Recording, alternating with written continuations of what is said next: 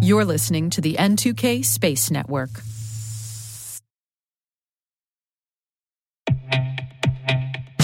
And now a word from our sponsor, SpyCloud, the leader in operationalizing cybercrime analytics. Traditional threat intelligence is a thing of the past. Cyber criminals are stealing vast amounts of credentials, session cookies, and financial data every day, and it's hard to keep up. SpyCloud is the trusted partner businesses turn to fully understand their darknet exposure risk and neutralize threats before it's too late.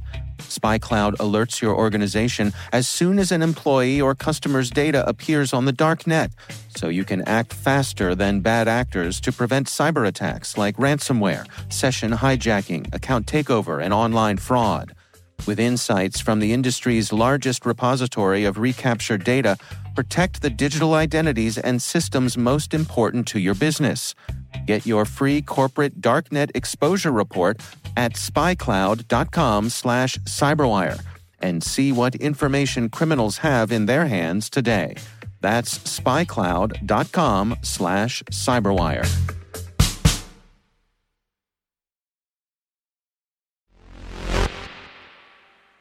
If you've been listening to Space Chatter for a while now, you likely know that the International Space Station has an expiration date of 2030, and that a whole bunch of commercial space companies are talking about getting their space stations on orbit to fill the gap that the ISS will leave behind.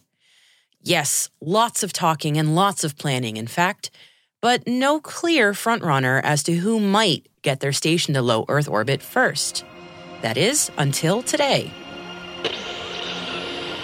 T-minus 20 seconds to LOS speed rest. Go for deploy. Roger roll.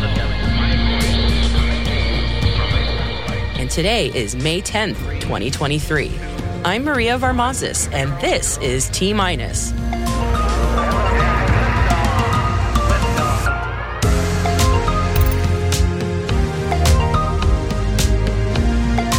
VAST books its commercial space station's flight with SpaceX. AX-2 mission to conduct stem cell research on ISS. Starlink lands its first rail customer. And stay with us for our discussion today with Bailey Reichelt, partner and co-founder of Aegis Law. If you're navigating regulatory barriers and the cost of legal services for space startups, then you don't want to miss this conversation.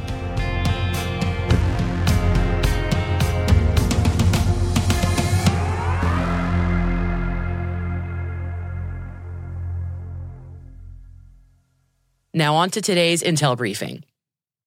Many companies are working on developing their own commercial space stations for scientific research and space tourism, and you might have heard of some of these names of space stations in development before: Starlab, Orbital Reef, Axiom. But as of today, add Haven 1 to your mental list. Haven 1 is going to be made by VAST of Long Beach, California.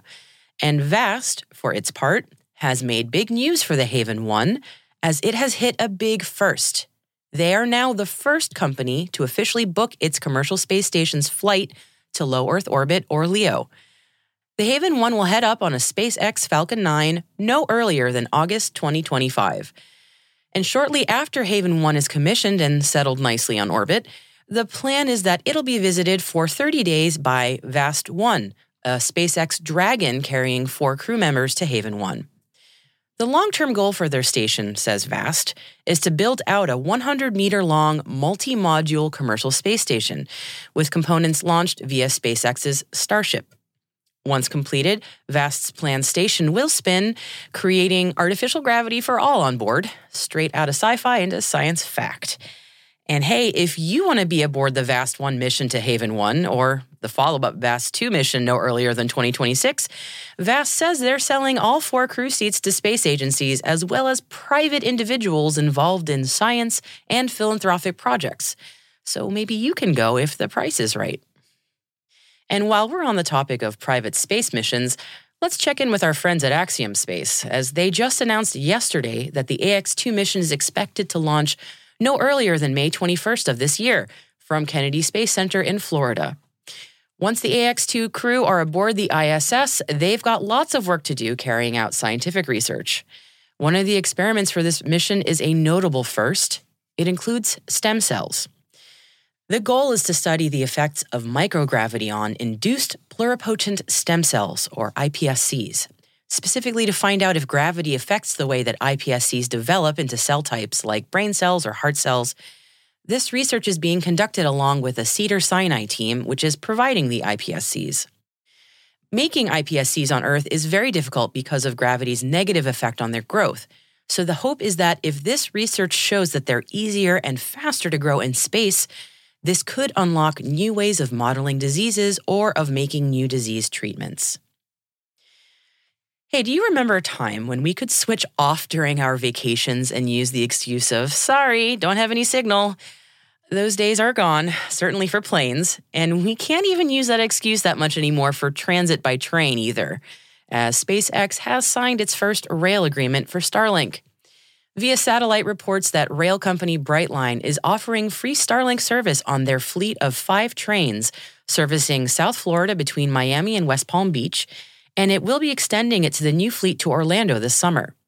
The privately owned and operated intercity passenger rail service plans to expand the internet service to Las Vegas and Southern California later this year. SpaceX recently announced that Starlink has surpassed 1.5 million subscribers, and with over 4,000 satellites in orbit, that number is expected to rise dramatically in the coming year.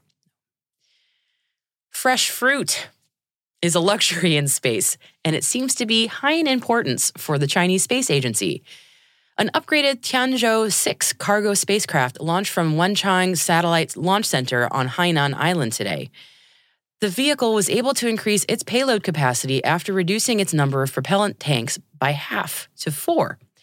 Now, according to China Global Television Network, thanks to these improvements made, Tianzhou 6 is able to deliver some 70 kilograms of fresh fruits, double of that of its predecessor, the Tianzhou 5, whose fresh fruit payload included grapes, apples, and bananas, Rafi's favorite. And in addition to the fruit, payloads included frozen food, clothes, holiday and sanitation supplies, as well as experimental equipment for the taikonauts aboard the Tiangong space station. On to some U.S. national security news now. And Illyria has announced a software partnership with defense tech firm Anduril Industries.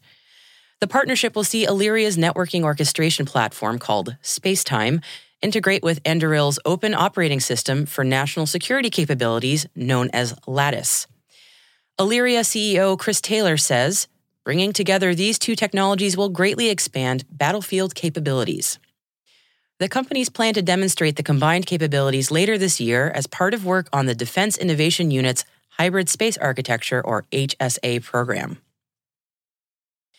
The Pentagon has announced funding for commercial satellite imagery services in the latest round of U.S. military aid to Ukraine. The Department of Defense did not specify in the announcement how much was budgeted for imagery services in the latest tranche, or who will supply the imagery services. Defense Scoop reports that the services are likely to be used by the Ukrainian military to increase their situational awareness and help them target Russian forces. Canada's space agency has awarded a contract to Spire Global and Aurora Tech to monitor wildfires from space. The contract is the initial step towards CSA's planned Wildfire Sat mission, which has a goal to monitor all active wildfires in Canada on a daily basis. Aurora Tech has previously used Spire Space Services to launch payloads, including a thermal infrared camera and data processing unit, on a Spire 6U satellite. The Wildfire Sat program is expected to begin in spring 2024, with the aim for the project to be delivered in 2029. Satellite communications company Yahsat has reported a 35% surge in net profits for Q1. The increased performance was largely driven by Yahsat's managed solutions segment, with further growth in the infrastructure and data solutions sectors. The Abu Dhabi-based company is planning a 2024 launch of their Thuraya 4 NGS satellite, followed by 2 potential new satellites, the Alya 4 and the Alya 5, which they hope will continue to present growth opportunities. Space News is reporting that Orbital Outpost X has raised $5 million from Space Infrastructure's Ventures of the Netherlands. The space technology startup, formerly called Space Villages, plans to use the funding to develop components, systems, and subsystems for commercial space stations. Space Infrastructures Ventures has also invested in a sister company in the Netherlands that is backed by ESA as part of its goal to deploy a commercial space station by the end of the decade. From habitats to humanity now, and Warp Space has signed a partnership with LatConnect 60 Limited to monitor carbon emissions from space. LatConnect 60 Limited is developing a constellation of satellites to measure carbon emission concentrations from flow rates as low as 50 kilograms an hour and higher. Warp Space is developing a space communications network to promote visualization of the Earth. The partnership plans to launch their first satellite into LEO in late 2025. And now, no disputing this one, it's tough to find and keep good talent in the space industry, but I think retiring after decades of service is an acceptable reason for leaving NASA. The Associate Administrator for NASA's Space Technology Mission Directorate, James Reuter, has announced that he will retire from the agency after 40 years of service. Reuter has served in multiple leadership roles in the agency's human spaceflight programs and at the Marshall Space Flight Center. His NASA career actually began at Marshall, where he was an aerospace engineer in the Structures and Propulsion Laboratory. So, a question for Mr. Reuter, and for you, dear listener, what motivated you to start your career in space? Now, some of us are nerds, and some of us have a passion for science, and that Venn diagram does certainly overlap. But it seems like most of us were in space employment by 35, and that's according to a new study by the Space Skills Alliance. The study is focused on the UK space workforce and found that half, around 47%, joined the space sector as new graduates, and over three-quarters, approximately 77%, had joined by the age of 35. Interestingly, though, only 5% of respondents said they were motivated to join the space workforce through school outreach. Though if you heard my interview with Jack Madley for Ivona in yesterday's program, you'll know that outreach is still limited in schools across the pond. And if you want to read more about the results of the poll, then definitely head over to our selected reading section on our website over at space.n2k.com.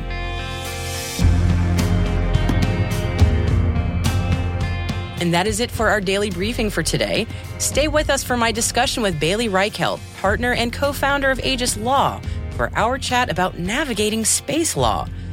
And hey, T-Minus crew, if you find our podcast useful, and I really hope you do, please do us a favor and share a 5-star rating and short review in your favorite podcast app. It will always help other space professionals just like you to find the show and join the T-Minus crew. Thank you so much, and we really appreciate it.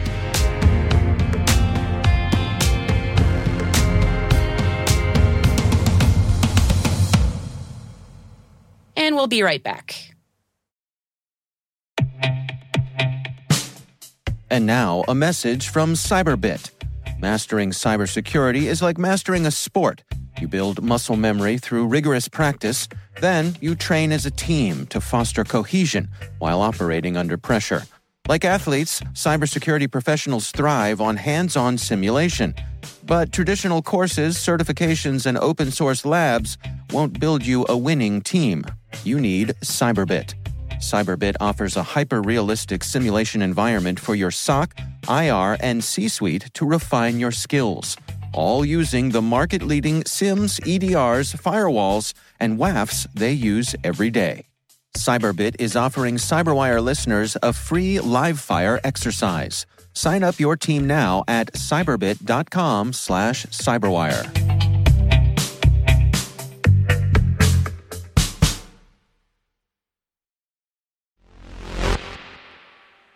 Maybe you got into aerospace because you wanted to build cool things or solve tough problems, and maybe not so much because of the paperwork. But understanding the nuts and bolts of space law can mean the difference between a space startup's flourishing success or a costly, drawn-out defeat. So how do you not get stuck in the Valley of Death? And what's the Valley of Death? Let's get into what it all means with an expert who knows all about space law. Well, the first thing I want to say is that a lot of entrepreneurs think that the technology to get to space or to do what they want in space is the hardest part of the whole process, when unfortunately it's only one aspect of the process of launching a successful space startup company or getting Mission 1 successfully completed. There's actually quite a few different federal agencies that you have to talk to, depending on what your mission is. We like to focus on a core 5, but there can be up to 15 or so depending on what you're doing and how sensitive it is. So among those basic ones that almost every space company will have to talk to, you're going to deal with export controls, first of all. And in the United States, that means the State Department for the ITAR and the Department of Commerce, Bureau of Industry and Security for the EAR. You're also going to deal with the FCC because you're going to need to have some way to communicate with your thing when it's in space, or even with the launch vehicle on the pad. You're going to be asking for spectrum allocation from the FCC. You're also going to have remote sensing licensing, which is NOAA, which is a division of the Department of Commerce. So anytime your sensor points towards the Earth, there's some national security review that goes into exactly how detailed those images are. And again, NOAA offers the licenses for that. You're also going to be talking to the FAA, so the Federal Aviation Administration. They're going to govern several things, but notably payload reviews and launch licensing. But of course, if you're dealing with spaceports, they also deal in spaceports as well. So you're going to go through that process with them. That's the core 5 we like to talk about. And they have varying timelines and varying costs associated with them. And depending on the complexity of your mission is how soon you need to be talking to each one and how much money you should anticipate you're going to need to spend at each regulatory stage. I imagine the cost could be quite a barrier for some startups. I mean, can you talk a little bit to that? Of course. So starting in the order I talked about the agencies to begin with, the State Department is actually not that expensive, but it does have a cost if you need to register as a manufacturer under the International Traffic in Arms regulations. So if you're manufacturing something that could be considered a defense article, which means it's listed on the United States munitions list, then you need to register. And that registration has a cost of $2,250 for the first year. And then the first 10 licenses under that are included in that cost, but above that, you're going to pay per license. The corresponding part of export controls under the Department of Commerce BIS is free. You do not have to pay fees to sign up or create an account there or get the licenses issued. So that's good news. FCC is normally the biggest cost hurdle, depending on what part of the FCC you're authorizing your spectral allocation under. So a full constellation license under Part 25 can run hundreds of thousands of dollars. And depending on how contested the spectrum is how much time you're going to spend going back and forth in the processing rounds to try to get that spectral allocation. And the fees for the FCC are only one part of it. The application is very complicated. You normally need a spectrum engineer and you're going to need counsel most of the time to help you navigate like those processing rounds comments. So paying for the lawyers and the spectrum engineer, and frankly, the spectrum engineers are more expensive than the lawyers half the time. All of those costs compound regardless of what your application or annual fees are for the FCC. If you get down into different areas such as experimental license, your fees are pretty nominal. They're in the hundreds of dollars. So it really runs a gamut depending on what you're doing, from hundreds of dollars to hundreds of thousands. But then you have all the administrative excess like engineers and lawyers to help you figure out which process you need. So that's going to add its own cost. And it's highly variable too. Yeah, it's quite variable. And you really need to ask these questions early on and start scoping out the mission early on. Choosing the wrong antenna, and engineering that into your spacecraft, and then realizing you're going to have to fight like Inmarsat or SpaceX to be able to use that antenna. You just added on all of these costs, and engineering around a new antenna when you're already way into the process, you've already got customers. Again, sunk cost. You're going to have to decide whether you're going to go the regulatory battle or you're going to re-engineer your mission around different hardware. So those are really hard to figure out, but they are real costs that you need to think about very early on. The other agencies, so FAA doesn't charge anything. However, there are costs around it, such as if you have environmental assessments that have to be done, you're going to have to pay the EPA, the Environmental Protection Agency, to come in and do that. If you need a payload review because you have some sort of novel payload, you're not going to pay for that. And most of the time, payload review is actually done by the launch provider. So that would be something baked into your launch provider's tasks. So if you're the launch provider, that's something you would consider. And finally, NOAA. NOAA has no costs either. luckily, Department of Commerce is not going to charge you anything for export controls or the NOAA remote sensing licensing. And the remote sensing licensing is probably the shortest time period and actually easiest to accomplish. You'll start by literally typing your mission description into a Google form on their website, submitting it, and someone will email you and tell you if they want more information or not. When do you bring all these folks in to make sure that you're not completely caught by surprise by all these things that have to come into play? Yeah, really great question. So my law firm represents a whole slew of different types of companies, from orbital transfer, rendezvous, docking mission, spacecraft to like asteroid mining companies. So the novelty of your mission and whether there's been a regulatory path blazed really affects your timeline. If you're doing something incredibly novel or maybe something dangerous or perceived to be dangerous, such as like using a nuclear fuel, things like that, you want to start way earlier. And by way earlier, 1.5 to 2 years talking about these things. And if you're doing something that's relatively off the shelf, it's been done by commercial companies over and over at this point, probably in the 6 months to a year range. Are there specific traps, maybe is not the right word, but places where people get snagged that, aside from people not being brought in early enough, are there other parts in the process where you're like, yeah, this tends to be a particularly thorny spot? It's mostly in the novelty of space tech because the government can't keep up with how fast we're innovating on the commercial side. So give you an example, export controls. A lot of times companies have questions. Well, if I literally want to operate a forge in space, the EAR and the ITAR say, space is not the jurisdiction of the US. It's not an export to launch something into space. If I literally forge some sort of defense article on orbit and sell it to a foreign country or maybe a prohibited party, someone from Russia, we know we have Russian astronauts or Chinese astronauts. Does that constitute an export? Do I need permission for that? Well, these scenarios, while they're not immediately scenarios the government's concerned with because they're not actively happening, a lot of companies, when they're taking investment, the investors want to know, what's the likelihood the government's going to regulate your business out of existence? And we don't have answers to some of those questions. The government is not anticipating innovative uses of technology or say like the fact that a 3D printer can make literally anything. If a foreign person comes in and rents a factory of 3D printers, they can make a whole fleet of aircraft parts that are highly controlled.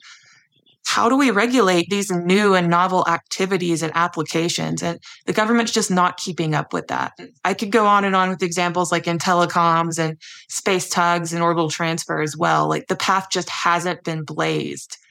And some of the paths that have been blazed, the government came back and said, yeah, we don't really like how we authorized that the first time. Let's not do that again, and kind of shut down that initial path. Thinking about, Northrop Grumman's MEV-1 and 2 and how they used temporary authority for their on-orbit transfer missions. The government's come back and said, we don't like that path. Figure out a new one. And so now we have companies scrambling to kind of figure out, okay, what is that path going to look like? Oh, wow. And that could add years to your process, right? I mean, that you weren't anticipating. And that could sink a startup, for example, right? Absolutely. It's something you absolutely have to think about. The DoD started calling this the Valley of Death. But theirs has to do with funding. We've kind of spun off of that, the regulatory Valley of Death. Companies get funded, they think they have everything together, and then they initiate a conversation with an agency, and they're like, oh, that's 6 months and $100,000 we did not build into our plan. Is there any advice that we can give a startup that might be looking at something like this and going, how do I make sure that I don't get stuck in that valley of death? For one, you can always engage counsel that has experience in these matters. Aegis has tried to create kind of a holistic solution for space startups in that we've gathered attorneys with expertise in kind of these core areas that space startups need to be aware of. So say telecoms and export controls. Like we have specific expertise in those areas. And we have a contractor that we work with that does say launch licensing under Part 450. So there are definitely resources out there that have awareness of these issues that you can have consults with early on. but also there's educational materials available online. There's a few of them. It's not widely abundant, but you can look at places like the Association of Commercial Space Professionals who are aggregating information and educational materials for companies to be able to address some of those regulatory hurdles and just have awareness of them early on. Bring in that expertise as early as you possibly can. That makes a lot of sense to me. Bailey, thank you so much for walking us through this. It's really important that people understand this process, and I greatly appreciate you sharing your expertise with us. Thank you so much. Thank you so much. Have a great day.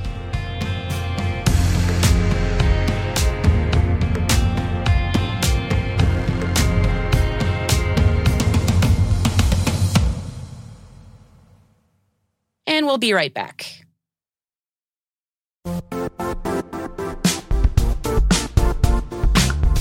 And now, a word from our sponsor, Zscaler, the leader in cloud security. Cyber attackers are using AI in creative ways to compromise users and breach organizations. In a security landscape where you must fight AI with AI, the best AI protection comes from having the best data. Zscaler has extended its Zero Trust architecture with powerful AI engines that are trained and tuned by 500 trillion daily signals. Learn more about Zscaler Zero Trust Plus AI to prevent ransomware and AI attacks. Experience your world secured. Visit zscaler.com/zerotrustai.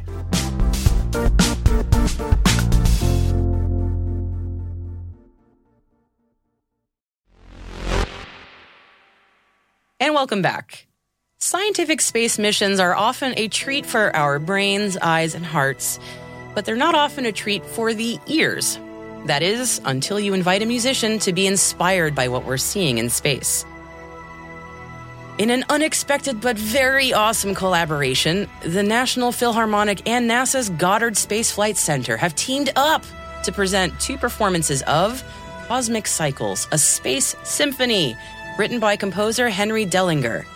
This 7-movement suite will be performed by the National Philharmonic in the D.C. area this week, and the pieces, and you're listening to a medley of them now, have all been inspired by Hubble and Webb imagery. The movements are the Sun, Earth, our home, Earth as art, the Moon, planetary fantasia, the Travelers, and echoes of the Big Bang. NASA provided the still and video imagery that will also be seen as the music is performed. And if you get to a performance in person, arrive a little early for the pre-show. Not only will NASA Goddard scientists and staff and NASA astronauts all be there to talk about space with the attendees, but if you get there early, you can also touch a real moon rock. Listen, when symphonic music fans tailgate, they do it right.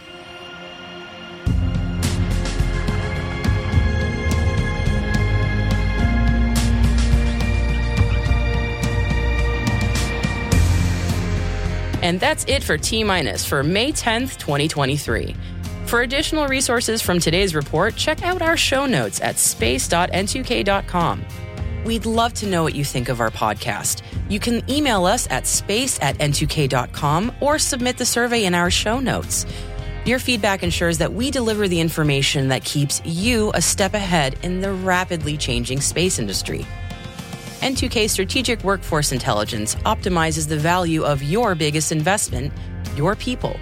We make you smarter about your team while making your team smarter.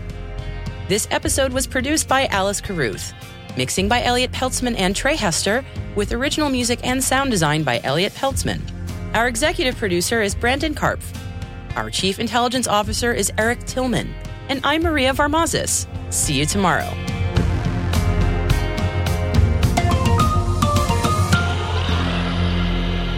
T-Minus.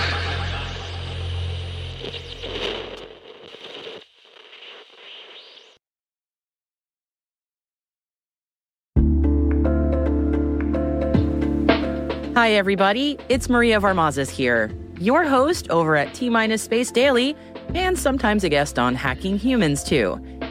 We here at N2K Cyberwire work hard to bring you concise, intelligence-driven news and commentary, and we'd like to know how we're doing. Please take a few minutes to complete our audience survey and share your feedback to help us continue to grow and meet your needs. Visit cyberwire.com/survey. That's cyberwire.com/survey to get started. Thanks so much for your input as we reach for the stars. It means the universe to us.